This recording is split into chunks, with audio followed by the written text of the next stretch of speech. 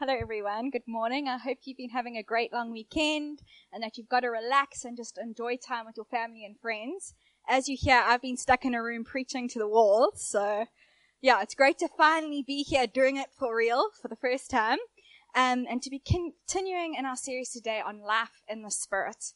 And I think Grant really has done such a great job so far, just laying the foundation for this series, as we've looked at who the Holy Spirit is. That he's a person that we can know intimately and have a relationship with, but also that as followers of Jesus, if we've put our faith in Jesus, that Jesus sends the Holy Spirit to us, that he fills us and he empowers us for everyday life, just not just on a Sunday or weekday during church events, but in all of life.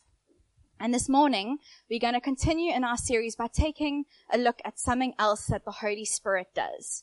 And to be honest with you, straight off the bat, I don't think that it's one of the things we find most riveting that the Holy Spirit does. It's perhaps not as glamorous or flashy or intriguing as, say, the gifts of the Spirit are, which we're going to talk about in a couple of weeks.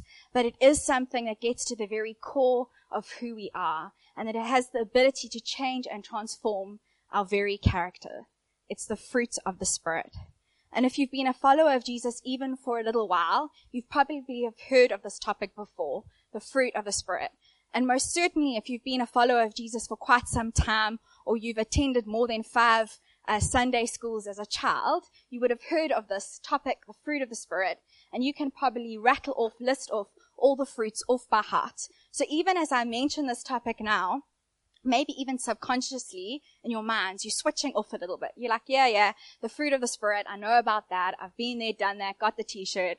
Like, it's simple. Do we need a preach on this? Or perhaps when you hear about the fruit of the Spirit, you almost are a little bit put off. When you hear about it, when you think about it, when you read it in Scripture, when you hear people talking about it, to you, it's just a reminder of all the ways that you're failing, of all the ways that you're not a good person, of all the ways you're so far from becoming like Christ. And to be honest with you, that's the way that I felt preparing for this preach today. I thought, oh my gosh, how am I going to stand up there on a Sunday and talk about this topic with even an ounce of integrity? Because I know what goes on in my heart. I know what goes on in my mind. And it's not always that good. It's not always a display of who Jesus is or the character of Jesus. I can be extremely grumpy and moody. I battle with patience. I battle with self-control.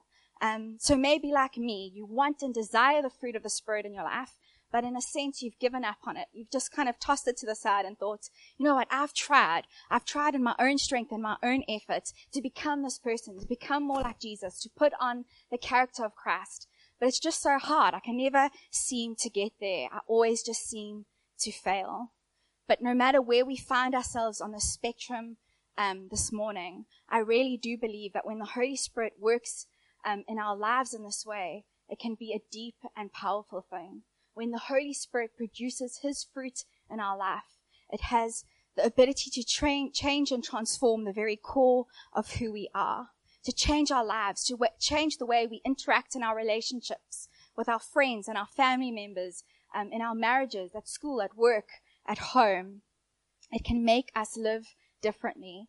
And so this morning, it really is my prayer that we would open our hearts to Jesus, that we would open our hearts to the Spirit, and that we would allow him, we'd give him access to shape and transform who we are, and that God would reveal to us what it means to be a true follower of Jesus. But not only that he would empower and enable us by the power of the Holy Spirit to put on the very character of Christ.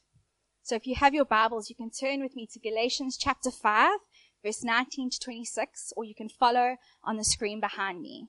And it says, "Now the works of the flesh are evident: sexual immorality, impurity, sensuality, idolatry, sorcery, enmity, strife, jealousy, fits of anger, rivalries, dissensions, divisions, envy, drunkenness, orgies, and things like these. I warn you, as I warned you before, that those who do such things will not inherit the kingdom of God. But the fruit of the Spirit is love, joy, peace, patience, kindness, goodness, faithfulness, gentleness, self-control. Against such things there is no law. and those who belong to Christ Jesus have crucified the flesh with its passions and desires. If we live by the Spirit, let us also keep in step with the Spirit. And this book of Galatians was written by this man named Paul. He's an apostle, he's a church planter, he's a missionary, and one of the places that Paul has gone and planted a church in is called the city of Galatia, and it's what we would know today as modern-day Turkey. This is a church that Paul loves dearly. In fact, when you read behind the history of the planting of this church, we see that he's almost stoned to death for this church. He loves this church. And in this book, in this letter to the Galatians, the context in which Paul is writing to the Galatians is this. They're a new church. They're full of new believers. They haven't been followers of Jesus for all that long. And in fact, Paul is only writing this letter to them in about between 10 and 20 years after Jesus is crucified and has resurrected. So this church community, these people, they're trying to work out what they believe about God. They're trying to work out their theology. They're trying to work out what it actually really means to be a follower of Jesus. The Spirit of God is at work. People are being saved. Churches are being planted. But at the same time, there is something else that is going on. There's a group of Jews. Some theologians actually say that they were the Pharisees previously. There's a group of Jews that have been converted to Christianity. And they're going around to all these new places where churches have been planted, and they are spreading a lie. They are spreading a lie that in order to be a true follower of Jesus, you firstly have to be circumcised, and that you still have to obey the Jewish law with all its rules and rituals and customs. They're very legalistic in their way of thinking. They essentially don't believe that Jesus is enough for our salvation. They don't believe that Jesus' death and resurrection is enough to secure our salvation, that if we put our faith in Jesus, that is enough. They believe that we need Jesus, circumcision, and still the Jewish law. And their influence has reached this church in Galatia.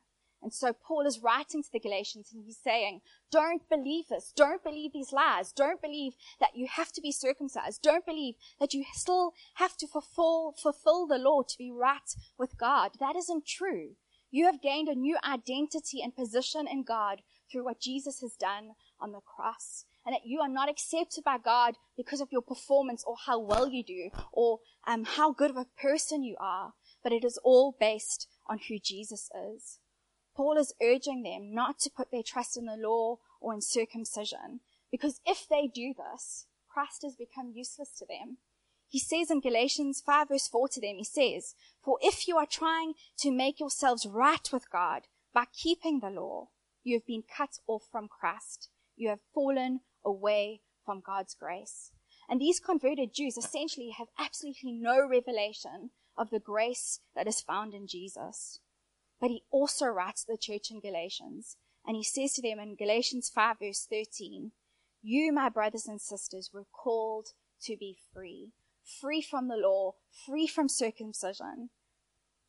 But he also says, do not use your freedom to indulge the flesh. Don't use your freedom as a license to sin, to do whatever you want, to live lives that dishonor God. He says, rather, serve one another humbly in love. And Paul is trying to point out to the church in Galatia that yes, these converted Jews have got it completely wrong. It's not about observing the law. It's not about being circumcised. It's not about working to earn our position in Christ. But at the same time, don't use the freedom that you found in Christ as a license to sin, as a license to live wildly, as some in the Galatian church were doing. And it's into this context that Paul writes about the fruit of the Spirit. He's writing this list to them to show them how followers of Jesus should truly live their lives. And the reality is that in the church today, we still see this happening. We still see people struggling with legalism, believing that they have to work to make themselves right with God, to earn their position in God. And on the flip side, we also see people who have accepted their freedom in Christ, but that are taking advantage of it, that are not living the lives the way that Christ has called us to live. And to be honest with you, I can even see this duality in my own life, in my own heart. Sometimes I'm all about legalism. I'm all about striving to be right with God. Sometimes I only feel like I am accepted by God when I'm doing all the right things. And then in other times, I can feel like, whoo, freedom. I just do what I want when I want. Like, no problem. Just living life apathetically. This is the context in which Paul writes about the fruit of the Spirit. So what is the fruit of the Spirit? The core of it, what is it? The fruit of the Spirit is the characteristics of Jesus displayed in the life of the followers of Jesus through the power of the Holy Spirit. And I think that's really key, that it's through the power of the Holy Spirit. It's not anything we can do or achieve on our own, but we need the Holy Spirit to have the fruit of the Spirit. So what are the different fruits of the Spirit? Paul lists them in Galatians 5, and the first one that he mentions, the first fruit that he notes, is this fruit called love. And it's arguably it is the most important fruit that the Holy Spirit can produce and give us in our lives. It's the characteristic of Jesus that essentially holds all of the other characteristics together. We see that Paul writes to the Galatians in Galatians 5 verse 14. He quotes Jesus and he says to them, "For the whole law, the entire law, is fulfilled in one word. Love your neighbor as yourself." The primary thing that the Holy Spirit wants to produce and develop in our lives is this love, this genuine, authentic love that loves people genuinely and sacrificially, not because of what they can do for us, but actually perhaps sometimes in spite of what they can do for us, in spite of how they treat us, in spite of how they love us. The Holy Spirit enables us to love people the way that God has loved us. And this is not a fruit that is abundant and blossoming and blooming in our lives the moment we become followers of Jesus. In fact, none of the fruits work in this way. We don't have to feel bad if we don't have these abundantly in our lives, because it's as we journey with God, as we invite the Holy Spirit into our hearts to empower us and enable us in these things, that we grow all of these fruits, that we can have love for people, even the people that hurt us. We will never, as humans, love people perfectly, but the Holy Spirit enables us to love people like God has loved us more naturally over time. The second fruit that Paul mentions in his list is this fruit called joy. And now this joy is a delight in God based on who God is, not just on what God can do for us. This joy is having the assurance that God is at work in our lives, no matter the mess and chaos that surrounds us. This joy is the opposite of hopelessness and despair. It's a delight in God that goes beyond any circumstance or situation that we can find ourselves in. Of course, we are going to get upset when things come our way that we hadn't planned or hadn't expected or never wanted to happen. But when the Holy Spirit produces this joy in our lives, this true, genuine, authentic joy in our lives, then we don't need to lose it when a bad situation comes to pass, because our joy is not found in the things that surround us. It's found in Jesus himself. The next fruit that he mentions is this fruit called peace. And this peace essentially is rooted in the knowledge that our life on earth is short, that all the troubles that we experience on earth is short, but that one day we will, if we are followers of Jesus and put our faith in him, that we will have eternal peace in heaven. Paul writes in Romans 15 verse 13, "May the God of hope fill you with all joy and peace as you trust in him, so that you may overflow with hope by the power of the Holy Spirit." It's a confidence and rest in the wisdom and sovereignty of God, not in our own ability to control our lives and make things happen. It has the ability to replace anxiety and worry when we put our trust in God. The next one is patience. And patience is a fruit that enables us to face troubling times without blowing up or overreacting unnecessarily. To be patient means to be long-suffering, to endure well through bad situations. The next one he mentions is kindness. Now, kindness is all about the way that we live and treat the people in our lives. It's the way we respond to people in our lives, even when they frustrate us or disagree with us or disappoint us. It's about being considerate of other people, taking into account their feelings, their emotions, their struggles.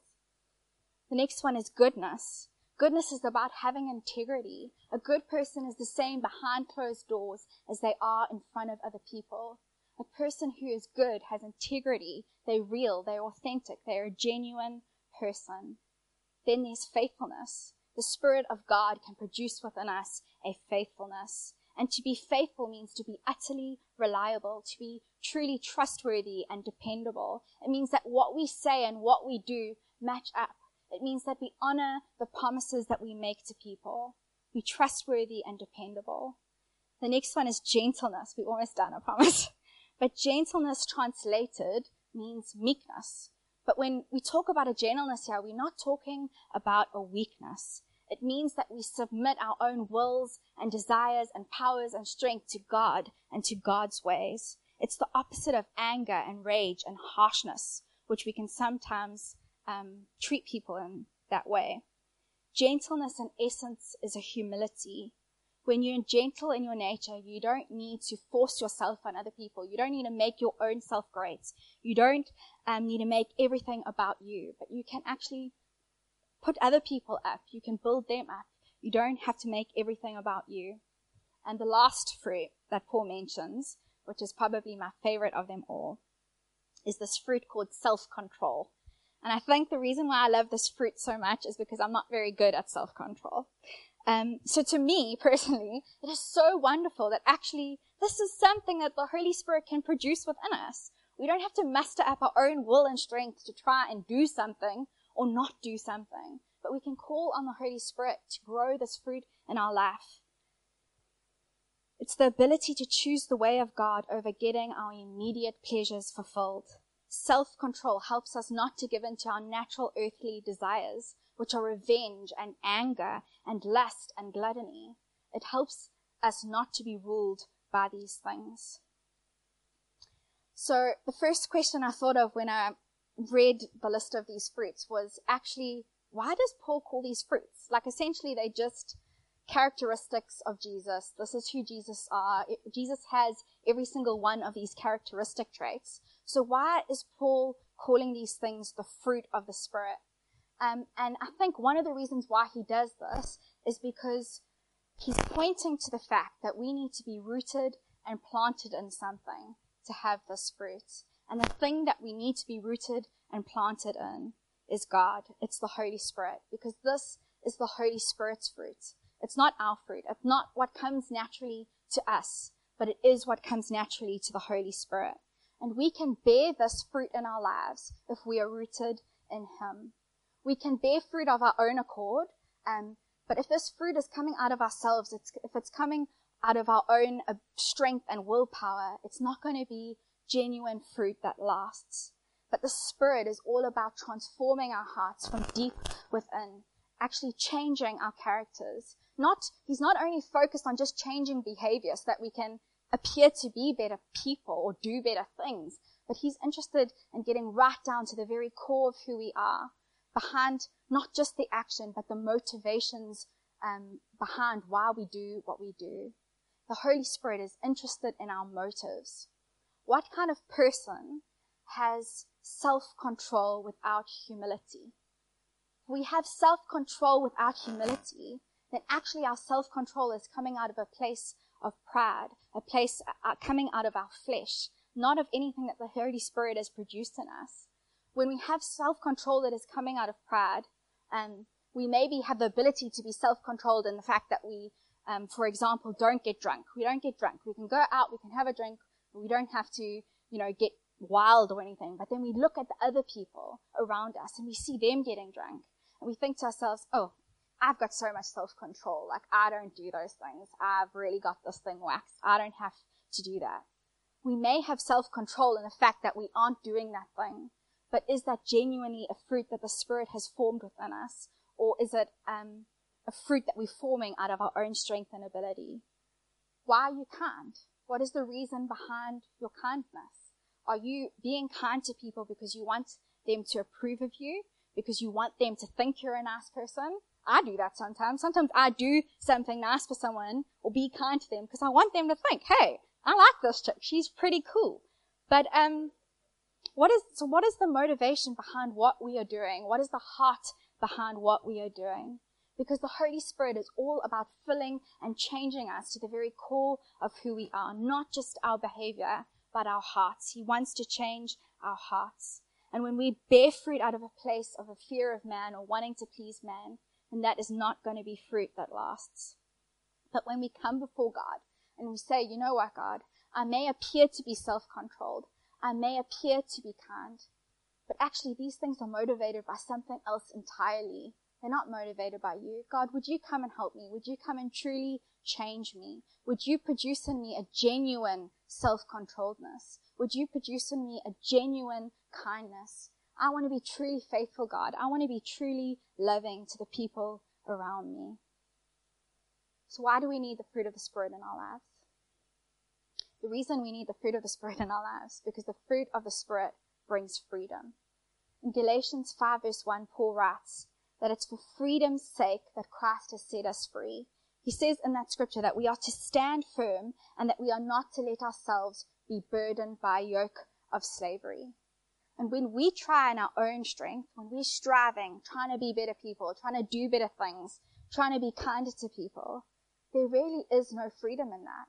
We almost are acting like the Jews who've been converted to Christianity, trying to do all the right things in our own effort and our own strength. And really, we just put ourselves in a jail. I don't know if you've ever been in that situation where you've just tried to be something that's not actually naturally in you. It's exhausting. It feels like a prison sentence that you can just never get it right. But likewise, if we're like the Gentiles that Paul describes in Galatians, where we kind of have this apathy towards the fruit of the Spirit, we've kind of given up on it, we too put ourselves in a jail. Because when we're living that kind of life, doing whatever we please, however we please, we attach to our lives a whole lot of baggage and trauma. And for the moment, it feels freeing. In the moment that we're doing whatever we want, it feels good. But then come all the consequences. The fruit of the Spirit is righteous and it is godly, but the essence of it is freedom. In 2 Corinthians 3 verse 17, it says, where the Spirit of the Lord is, there is freedom. Have you experienced that freedom from the Spirit? Because in our current culture, the definition of freedom is being able to do whatever you want, whenever you want, however you want. In our culture, what we desire determines who we are. And so if you cannot do whatever you want to do, then you actually just can't even be yourself, really. That's what our culture is telling us. But when we look at the scriptures, we see that that's not true. That Jesus came and died on the cross and resurrected and lived the perfect life for us so that we could become new creations. Jesus shows us in the scriptures that true freedom is becoming who God always meant for us to be. And to me, this thought is extremely thought-provoking, because I know for probably the majority of us, we see things within ourselves that we just know are not right. Maybe it's the way we treat certain people in our lives. Maybe it's the way we conduct our business. Maybe it's the way we live our lives behind closed doors when no one else is looking. All of those things actually stem from the core of who we are. They stem from our character. And sometimes when we're forced into a situation or circumstance, these things actually bubble up to the surface of our lives. And sometimes we have moments where we can see them acting out more clearly than in other times. And when we see these things in our lives that we don't like about ourselves, it's almost like there's this moment where we go and we know, oh God, I so desire a change in my life. I so desire for you to come and change me, to make me a new creation, to bring freedom to my life from these things that I'm battling with and struggling from. And I found myself in this situation towards the end of last year. And I'm not going to go into too much detail about it because I did preach about this previously. But at the end of last year, we were battling to sell our house. And we had already bought a new house that was about to be transferred into our name. So we were going to own two houses at the same time. And it was really worrying and concerning because with it was going to come a whole lot of financial obligations that, to be honest with you, we just weren't going to be able to manage. And at the same time, the new house was just having all these problems. We had to replace the whole roof, and it was really just stressful. And if I'm completely honest, what I saw come out of me during this time, the fruit that I saw come out of me during this time was really gross. I became a really impatient person. Like, there was absolutely not an ounce of patience in me. I was like, I want this to happen. I want it to happen now. Like, I can't wait another moment. I was full of anger. Like, why is this happening to us? We're good people. What have we done wrong? Like, just angry at life, angry at the world, angry at Brendan, angry at everyone. I didn't have trust in God. I did not have a remote ounce of peace. I was just anxious and worrying all the time. And of course, as life inevitably happens and things work out, everything worked out. The house was sold. Everything happened in perfect time, and God was there. God was watching out for us.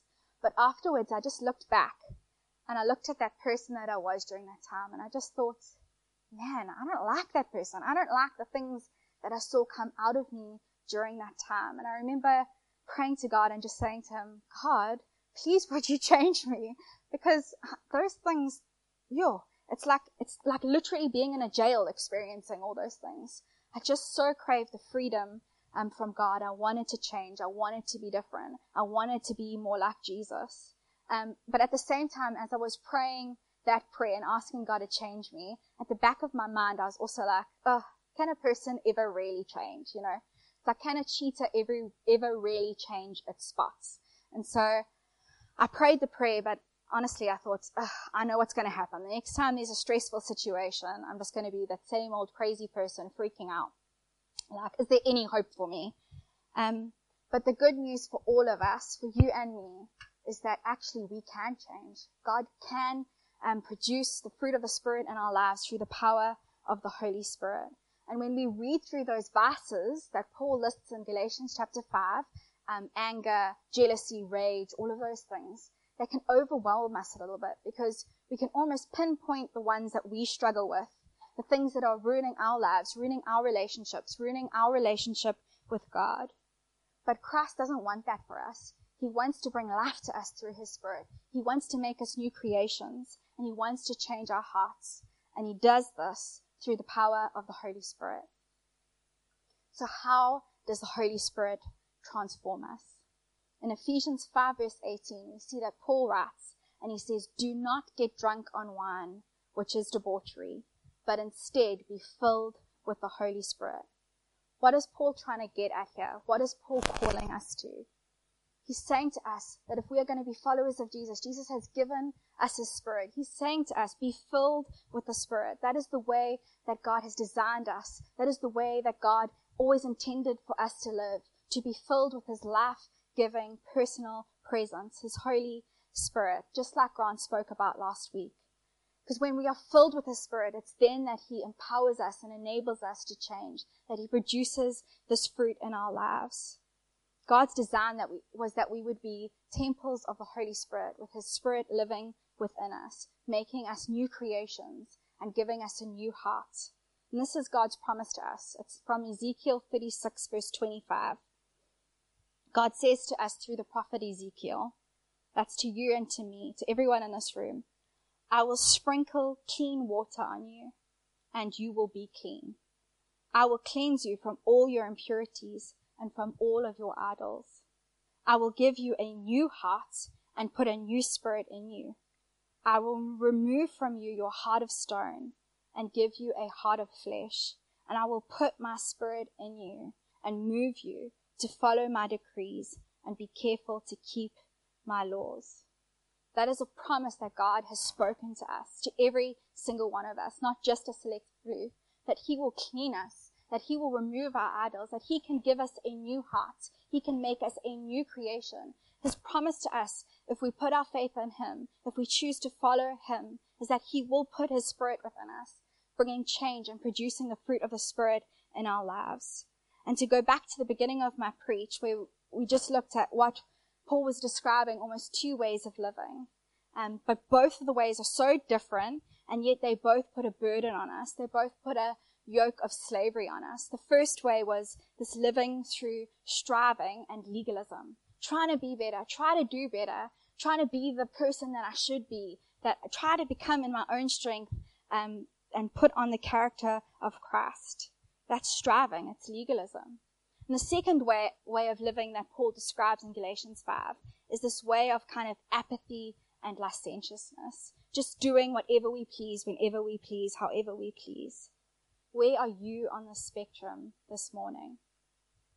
We see in the scriptures that Jesus came to set us free from all of this, to make our burdens light, to put on us his yoke, not a yoke of slavery. In the Gospel of Matthew, Jesus says to his disciples, my burden is light and my yoke is easy. What is Jesus' yoke? What is he putting on us in our lives? He wants to put on us his Holy Spirit. He wants to put his Holy Spirit inside of us. That is his yoke that enables us and empowers us to become more like him. That brings us freedom from the things that we struggle with, freedom from the things that dictate and control our lives. When we're full of God's presence, when we're full of his Holy Spirit, he changes us and works within us, and he makes us more like Jesus than we ever thought was possible. When I think back to that story of last year, and just praying to God and asking him to change certain characteristics of my natural nature, as I said, I didn't think it was possible, but something happened this year which actually showed me that God is working in me. And I don't share this story to puff myself up or to promote myself, because trust me, I haven't put the Holy Spirit out of a job. He still has lots of work to do within me and lots of change to do within me. But recently my husband Brendan found out in his work situation that he either has to be transferred to Johannesburg or he has to be retrenched. And now, at least for me, this is in the natural a far more stressful situation to find oneself in than just not selling a house. And almost when I heard, I was like, oh boy, what are we going to expect from Kimmy now? You know, I had this kind of thing where I was like, oh, we're going to get crazy Kimmy again now. But you know what? It was amazing to me. And honestly, this is only the Holy Spirit, because in the natural, I am not this way at all. Just peaceful. No anxiety, no worry. I've yet to really freak out, which in itself is a bit freaky. And just full of joy. I haven't lost my joy. I'm happy. That's because the Holy Spirit has been working in my life. And honestly, I am so thankful to God for that. I don't want to be free from those things. I don't want to be weighed down by those things. God does work in us. We do change. It's not always instantaneous, but over time, as situations arise in our life, often bad ones, God reveals to us how he has been working in our hearts. And this morning, Jesus is calling us to open our hearts up to him, to ask for his Spirit, to ask for his Spirit that it would fill us, and that through that he would enable and empower us to become more like him. All our struggles, all our pain, all the things that we feel are holding us back, are keeping us captive, we can bring to him. We can ask him to do a work in our lives and to free us from those things, to give us a new heart, as he says he will do in Ezekiel, in the book of Ezekiel, which is in the Bible.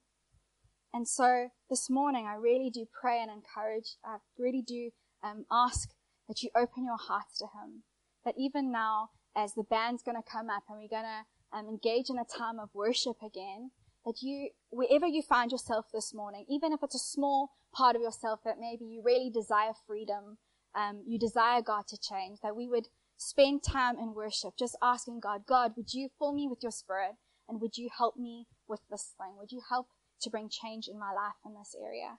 So can we all stand?